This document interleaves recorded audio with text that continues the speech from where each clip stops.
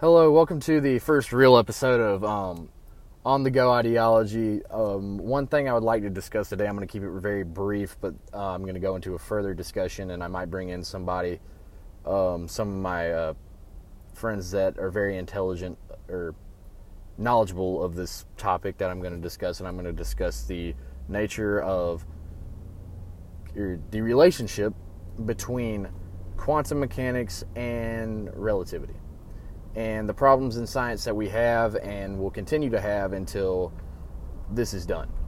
But one thing that I want to add is that in the scientific community, there's a huge debate about, unification theories, unified theories, and all that going on, and it has been for a very, very long time, almost a century. And the breakthroughs that quantum mechanics has made has been amazing and has set us forward, and without quantum mechanics we would not have a lot of the things that we have today, such as computers and all of that, and credited to relativity is like GPS satellites and all that, and I'm sure you folks already know that. But what I wanted to discuss is some of the problems I have or that I've seen in some of the informative videos, and that would be such as I was watching on YouTube, I think it was the Science World Festival, and they did a segment on black holes. It's a very informative video. I would go and watch it yourself and form your own opinion about it. As I always encourage, independent thinking is the best thinking that we have, and it is the best to you.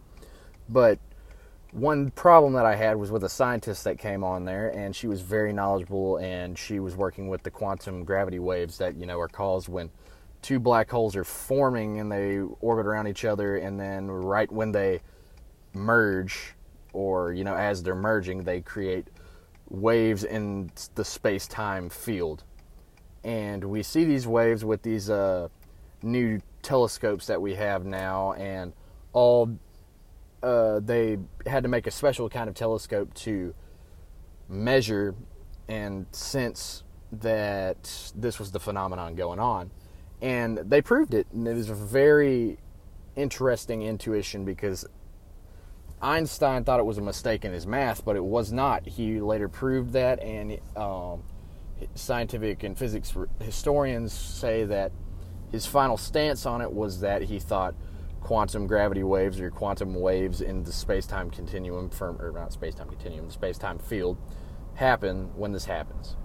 And it was a very good scientific breakthrough. But what I'm discussing, or just briefly here, is the attitudes of a lot of the scientists that we have nowadays. Especially in physics, it seems that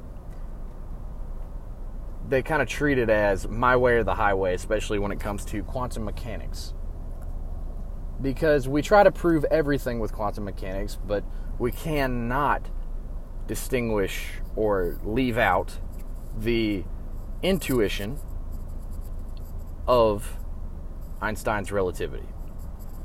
And not to say that Niels Bohr or any of them were wrong, because they are right, and they make great predictions, and they make very accurate predictions of the phenomena we test with quantum mechanics, and has brought us a very long way, as I said earlier. But the attitude is basically, it has to fit and work with quantum mechanics. For us to find the true nature of black holes, and for us to advance in the scientific community, in our knowledge of science and the universe, we must, and we're going to have to, find a way that we unify quantum mechanics and relativity. And one way that I strongly disagree with, and I will get actually into another episode, that is a whole episode, actually that could be 2 or 3, is with string theory and the problems I have with that. But, again, you do not have to agree with me, and there are people that are way more qualified than me that say it exists and it is a thing. And, as I said, independent thoughts are the greatest asset we have in today's society. But the problems with string theory are that you have to add dimensions beyond the 3-dimensional universe that we live in. And you give photons packets of energy, and you give things packets of energy, and you quantize everything, and then you wrap it up and put it a bunch of different directions. And I forgot who quoted this, but this is a quote from somewhere, and I need to be more prepared in future videos for when I quote things. But the intellectual argument with quantum mechanics and string theory, mostly what I'm stating this for is string theory, is if I had to choose between truth and beauty, I would choose truth. The beauty of the string theory equations are very beautiful, and they work. But as of what we are going to do with them, I don't know, because they tried to prove it in the Hadron Collider in Switzerland or Sweden. I can never remember where it is. Not that I'm not informed about it, I just get it mixed up because, we all do. But in that particle accelerator, we tried to prove string theory, and the results they predicted to get and expected to get, they did not get to prove string theory. So we are back at square one with the string theory argument and all that. But what I'm trying to say about it is the attitude of scientists needs to change in the fact that we do not know everything, and we are nowhere near the brink of a discovery if we keep the attitudes and we stay in the box of quantum mechanics and relativity. And I'm not saying either one's greater than the other, and opinions don't matter in science. But when you look at it objectively, the principle that the point I'm trying to make is, we do not know everything. Science does not know everything. And we need to improve our attitudes about what we know and what we need to discover. And in order to get a good idea of the quantum realm and calculate these things, we are going to have to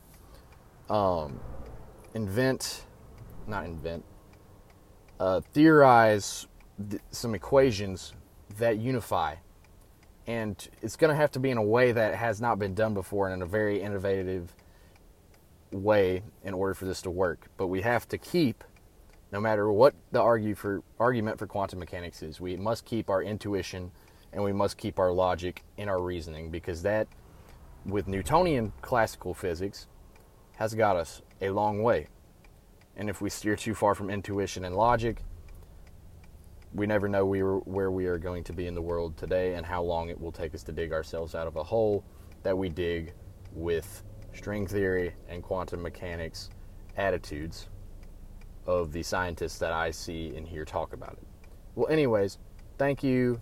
Listen again for the next episode, and I will get back to further episodes. And please, I will make a way to contact me for topics you want to hear me talk about, or things I will bring in some friends for. Anyways, until next time, this was On The Go Ideology. Thank you for listening.